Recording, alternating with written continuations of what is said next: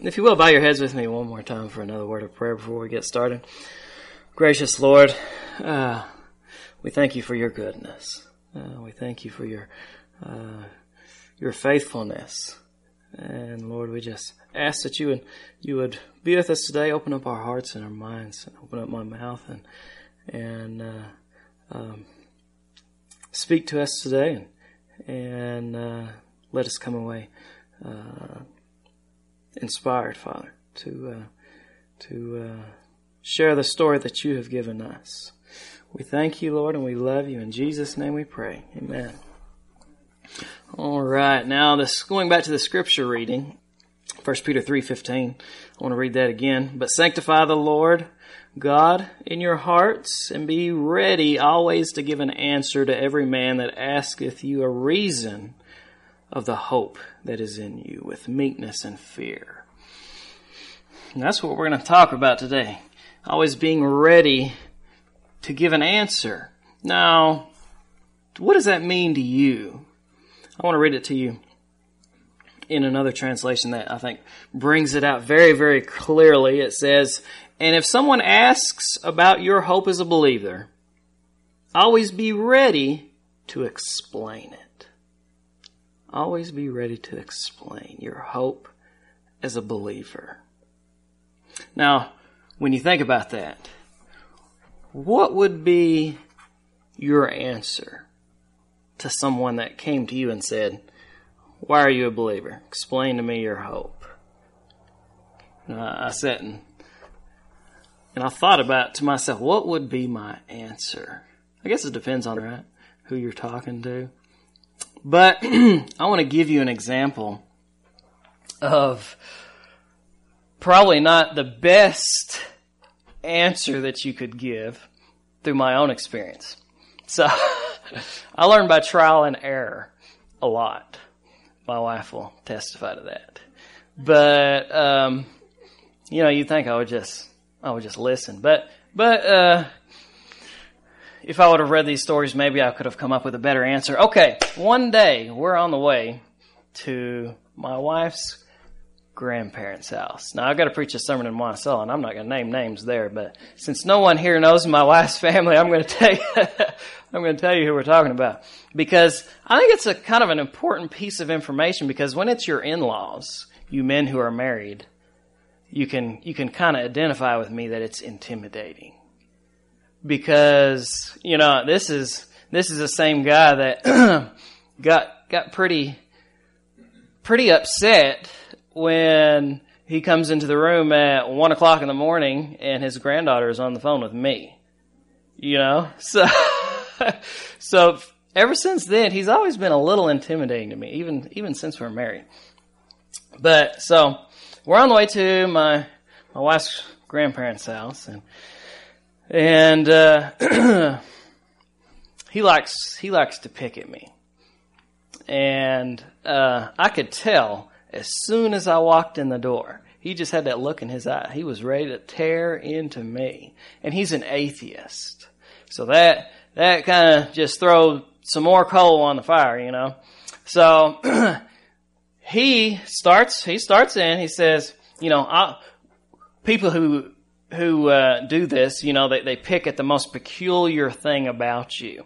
So he does the same thing with me. He says, "Micah, why don't you eat pork?"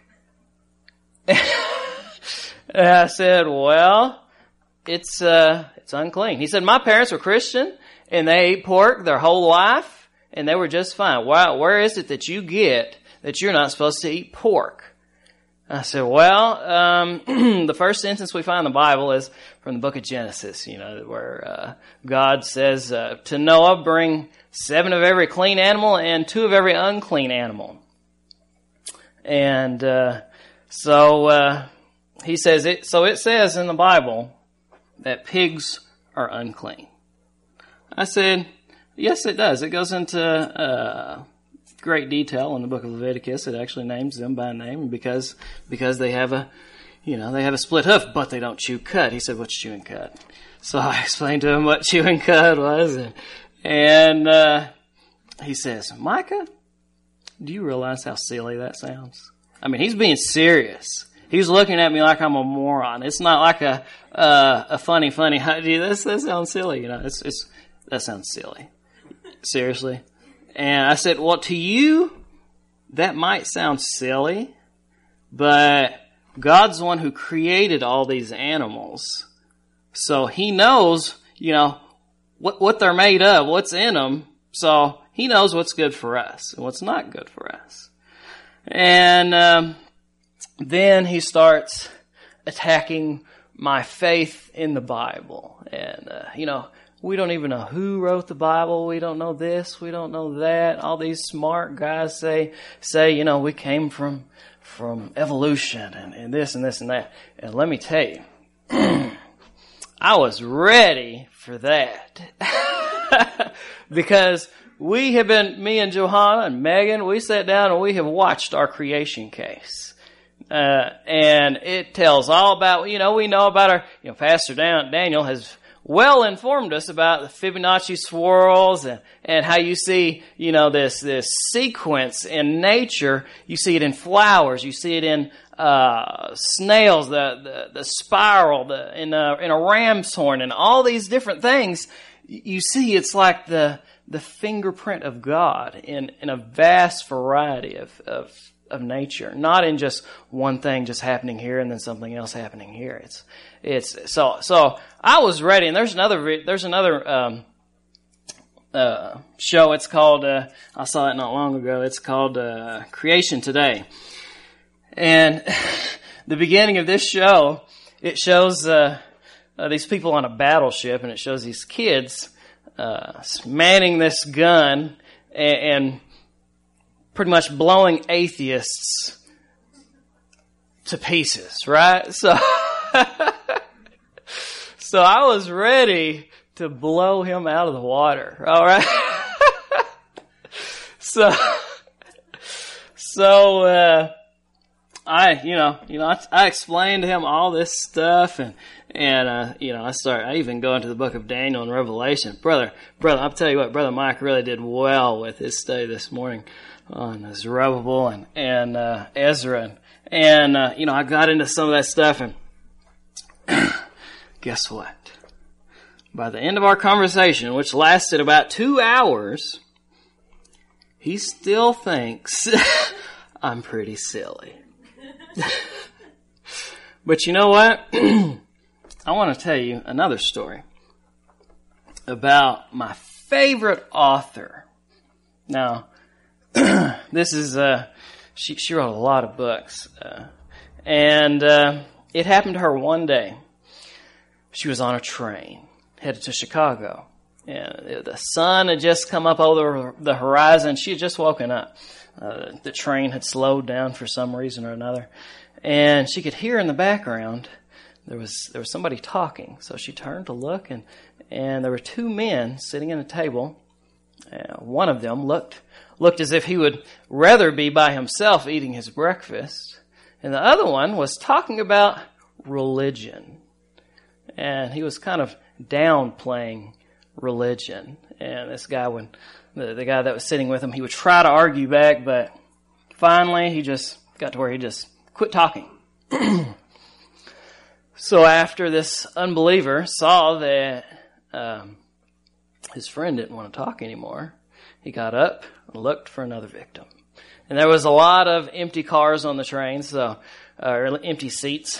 And so he would go from one seat to another, and he would talk about religion, how much it was just a bunch of nonsense and this and that. And some would agree with him and laugh at his little clever arguments, and others would try to argue with him. But after being defeated, they would just sit in quietness. And he kept on going from one person to the next, and he, after most of the morning, he got up and felt like he had pretty much conquered the whole train.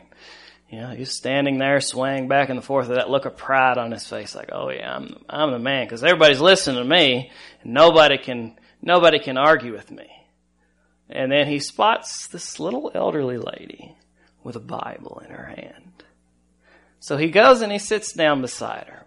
And he starts his tirade against Christianity. He sits down and he says, Christianity to me is like someone juggling balls. It doesn't make any sense. It's like sorcery. And he goes on and he goes on and it gets louder and it gets louder. And she just sits there. Doesn't say anything. Everybody's looking. Everybody's watching to see, what is she going to say to this guy? She doesn't even pay him any attention. She just sits there. And he keeps going. And he's talking louder and louder because he knows everybody's listening. And he finally is quiet because he is so wore out from talking for so long, for so loud, that he just cannot talk any longer.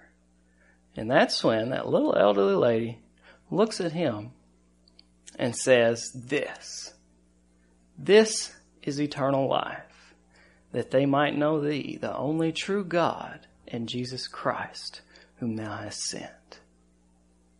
And then she said, to you, religion is nothing but a bunch of sorcery. But we have a more sure word of prophecy that we do well to take heed. And then she tells him this.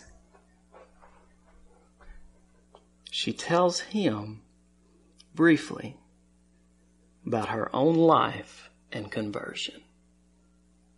This he could not argue with, because he did not know anything about the Bible, and he could not argue with the experience that this lady had had herself. And after briefly trying to argue back, finally he had to sit and murmur to himself, because the whole train car had stopped listening to him and what he had to say and was listening to this little elderly lady. And they laughed him out of the train car after seeing him quieted by this little elderly lady. Now, I want to tell you that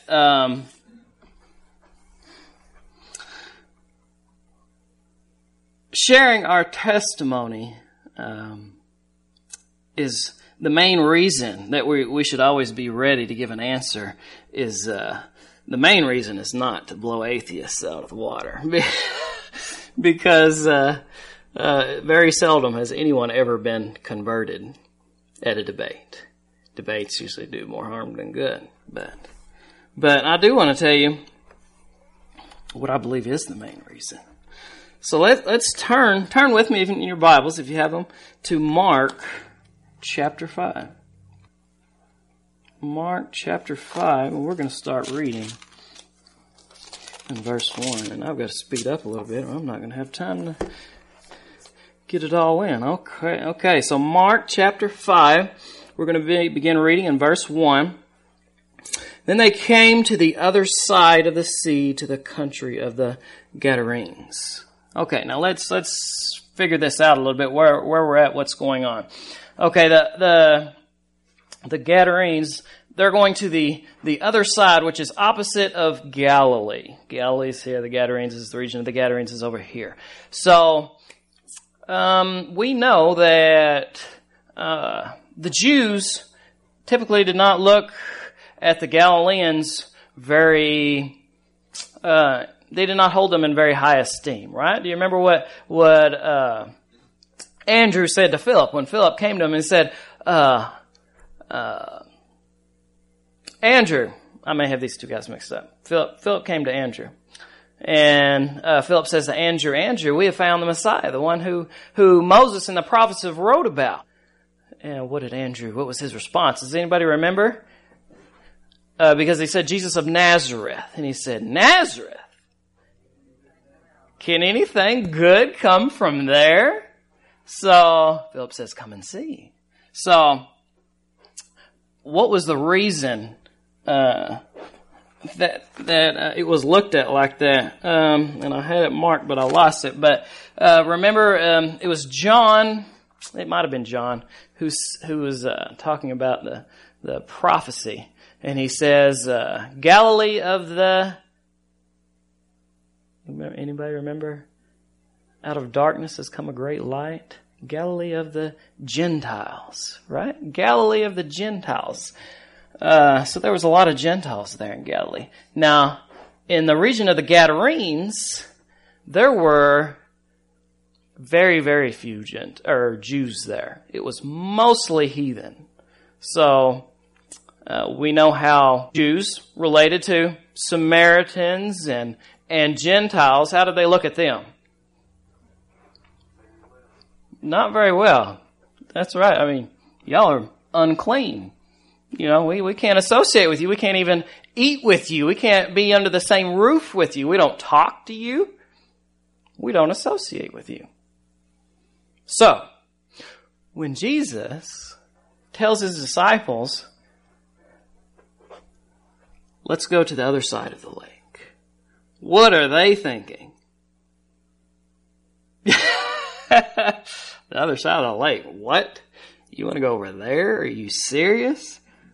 We don't associate with those people. This is not good. This is not a good idea at all.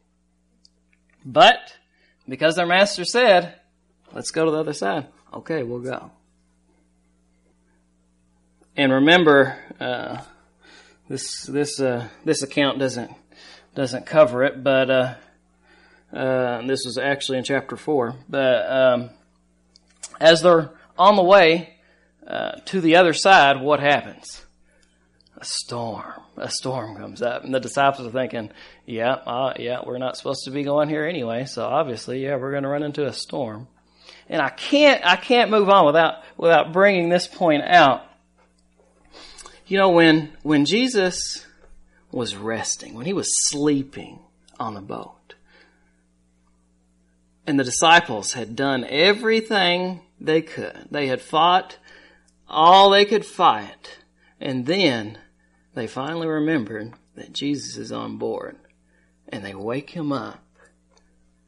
And Jesus, seeing all this water pouring in the boat, seeing the rain coming down on the disciples, scared for their life, he has a look of peace on his face. Why did he have that look of peace? You and I can think, well, obviously, he's the creator. Obviously, he can just throw his hand up and the storm is stilled. He knows that. But didn't Jesus say, of mine own self, I can do nothing? Of mine own self, I can do nothing. Jesus was resting. Jesus was sleeping in the assurance of the Father's love. That's why he had peace on his face when he got up. Not because he knew he could still the storm. He had given up the power as the creator. He was still fully God, but he was fully human being. Of mine own self, I can do nothing. He trusted in the Father and his love for him. And that's why he had that peace. The same peace that is offered to every single one of us when we fight and do everything we can to save ourselves and finally realize Jesus is there. Jesus, even though it does sadden him that we forget sometimes to come to him first instead of trying to fight it on our own, it does sadden him. There is no call that ever comes to him that will go unanswered. But Jesus, as they reach the other side of the sea, and how easy is it for us to be just like the disciples and say, you know what? I don't want to go over there to that group of people, to that bunch of people. I don't want to help them. They're too poor. Or they're too rich and snotty. Or they're too, skin's a different color. Or they're whatever reason. Same concept. So easy for us to have that same attitude towards others. It reminds me of a video I saw. It was Dr. Markham. He was doing an interview, And he was talking about a patient that he had come into his office, and he was high on meth, and he was under the influence of alcohol as well. And I guess they sent him there to get his heart checked out. And so Dr. Markham, he asks him, he says, why did you do this? Because he had tried to overdose. And the patient said, well, I did it so my wife wouldn't leave me. Dr. Markham said, I think I would try something else. And he got up, but he said, you're fine. He got up, he's getting ready to walk out, and a voice spoke to him and said, you know what? You didn't help him at all. You didn't do anything to help him. And he listened to that voice. And he turned around and he sat down with him and he said, you know what? Why don't you try getting to know Jesus? It is so easy for us to say, on drugs, alcohol, no hope. But Jesus wants us to not do that, not to categorize people, not to say, this group is too far gone. Okay, so Jesus came to the other side of the sea, to the country of the Gadarenes. And when he had come out of the boat, immediately there met him out of the tombs a man with an unclean spirit, who had his dwelling among the tombs, and no one could bind him, not even with chains, because he had often been bound with shackles and chains, and the chains had been pulled apart by him, and the shackles broken in pieces. Neither could anyone tame him. And always night and day in the mountains and in the tombs, crying out and cutting himself with stones. Now, this was a terrible sight. This was the worst thing the disciples had probably ever laid eyes on. It was the furthest thing from humanity that they had ever seen. Matted hair. And let me tell you, Luke gets real with it. He gets, him being the physician that he is, gets very down into detail. And I'm going to paraphrase Luke 8:27 where he says, look, this guy was naked and he didn't even live in a house. That's how Luke described him. To me, that's just funny. He didn't live in a house and he was naked. So it was scary. And can you imagine somebody cutting themselves constantly? I've got a scar on my leg from here to here. I'm not going to tell you how I got it because it's embarrassing. But I got it 20 years ago, and it still looks bad. Can you imagine how someone would look after just cutting themselves for years and years constantly? This was a scary, scary sight. When he saw Jesus from afar, verse 6, he ran and worshipped him. And he cried out with a loud voice and said, what have I to do with you, Jesus, Son of the Most High God? I implore you by God that you do not torment me. For he said to him, come out of the man, unclean spirit. Then he asked him, what is your name? And he answered, saying, my name is Legion, for we are many. And he begged him earnestly that he would not send them out of the country. Now a large herd of swine was feeding there near the mountains. So all the demons begged him, saying, send us to the swine that we may enter them. And at once Jesus gave them permission, and the unclean spirits went out and entered the swine. There were about 2,000, and the herd ran violently down the steep place into the sea and drowned in the sea. So those who fed the swine fled, and they told it in the city and in the country. And they went out to see what it was that had happened. Then they came to Jesus and saw the one who had been demon-possessed and had the legion, sitting and clothed and in his right mind, and they were afraid. Why were they afraid? If there was a naked, crazy man running around in my neck of the woods and he had his clothes on, I would be happy, not scared. Why were they afraid? They were afraid for the same reason that the rich young ruler was sorrowful. When Jesus looked into his heart and read what was first on his priority list, what he was serving the most, and he says to him, give all you have to the poor, come and follow me. The rich young ruler turned away sorrowful because he was not willing to put God first. These people were afraid that Jesus, this divine healer that was among them that could heal their afflictions, might dig into their pocketbook. And they didn't want that. They were afraid, as many of us can be today, because serving God is giving Jesus our whole heart, is something that's scary to some people, because it means giving up some things, putting him first instead of putting what we've always put first. That's why these people were afraid. So,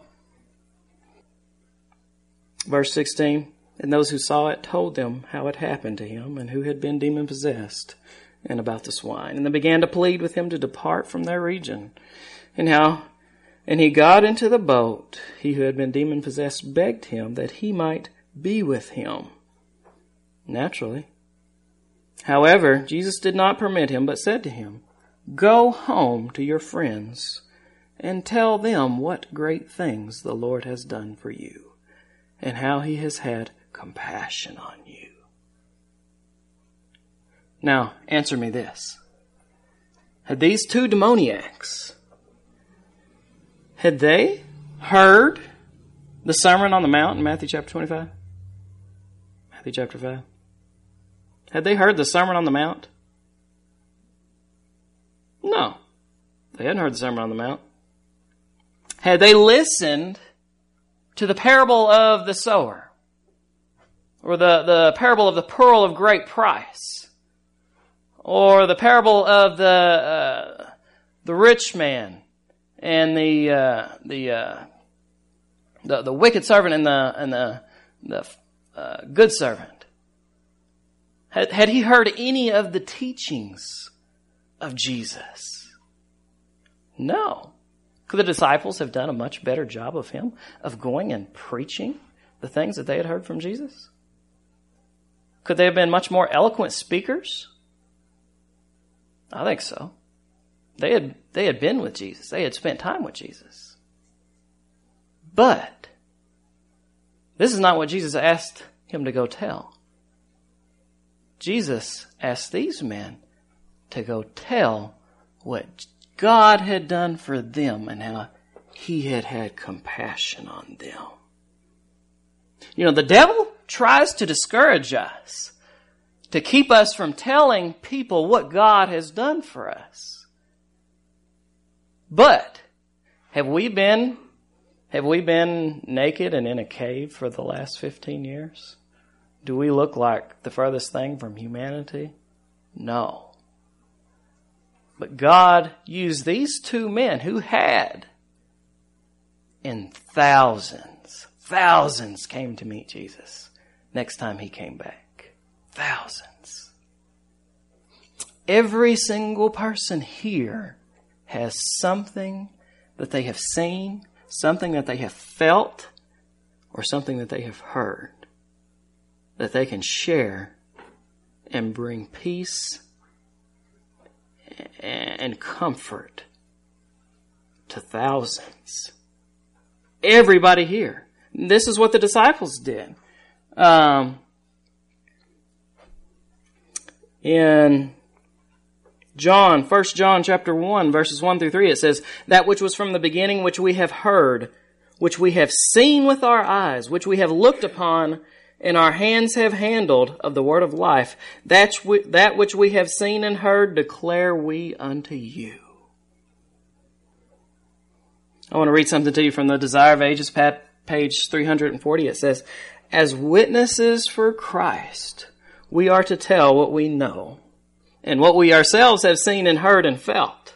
Now, I'm not saying that we need to stop studying and just go on and just tell people about what we've seen and heard and felt. This is our first commission, but that doesn't mean we need to stop studying, because there are some peculiarities about our faith, about our teachings, that are far different from many others. So we need to know why we believe what we believe.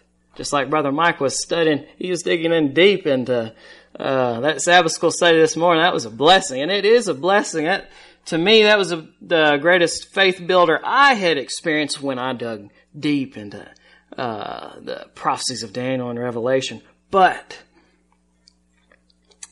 this is our first calling. This is our first answer for the hope that is in us, I believe. Let me read this again. "As witnesses for Christ, we are to tell what we know, what we ourselves have seen and heard and felt.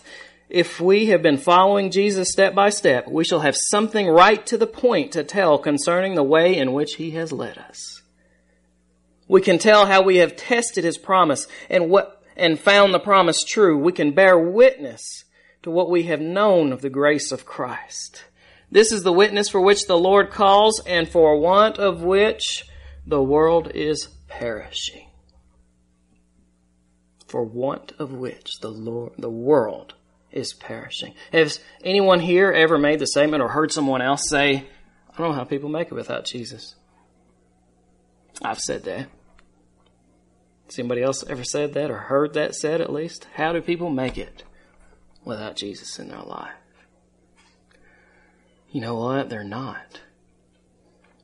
Isaiah 48:22 says, "There is no peace, says the Lord, for the wicked."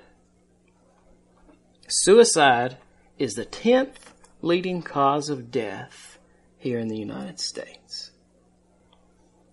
Every day, approximately 123 Americans die from suicide. Suicide is the 3rd leading cause of death for 15 to 24-year-olds. And it's the 2nd leading cause of death for 24 to 35-year-olds. One person dies by suicide every 16.2 minutes. Every 16 minutes. In the state of Tennessee, and Kentucky are running neck and neck. 3 people on average, 3 people a day, will successfully commit suicide. Successfully. That's not counting the people that tried and failed.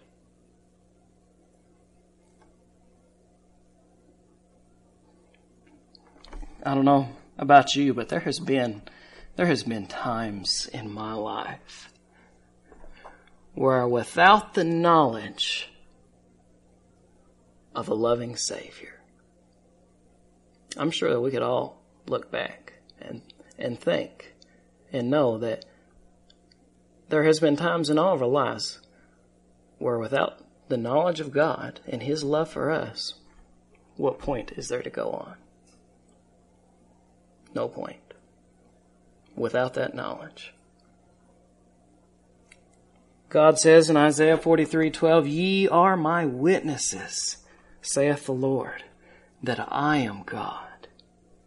There are people out there dying for want of the knowledge that someone loves them, that someone cares about them, that someone has been changed, someone has been impacted by a loving Savior. In the very next story, when Jesus comes back from the other side, he meets a man named Jairus. As he's on his way to Jairus' daughter's house, Jairus' house, to heal his daughter, a woman who's had an issue of blood for 12 years reaches out and touches him. She's healed. And Jesus, after being touched, do you think that it was important for him to know where his power had went to? Did he necessarily himself need to know that? Could God have revealed that to him? Did he probably know already anyway? Yeah.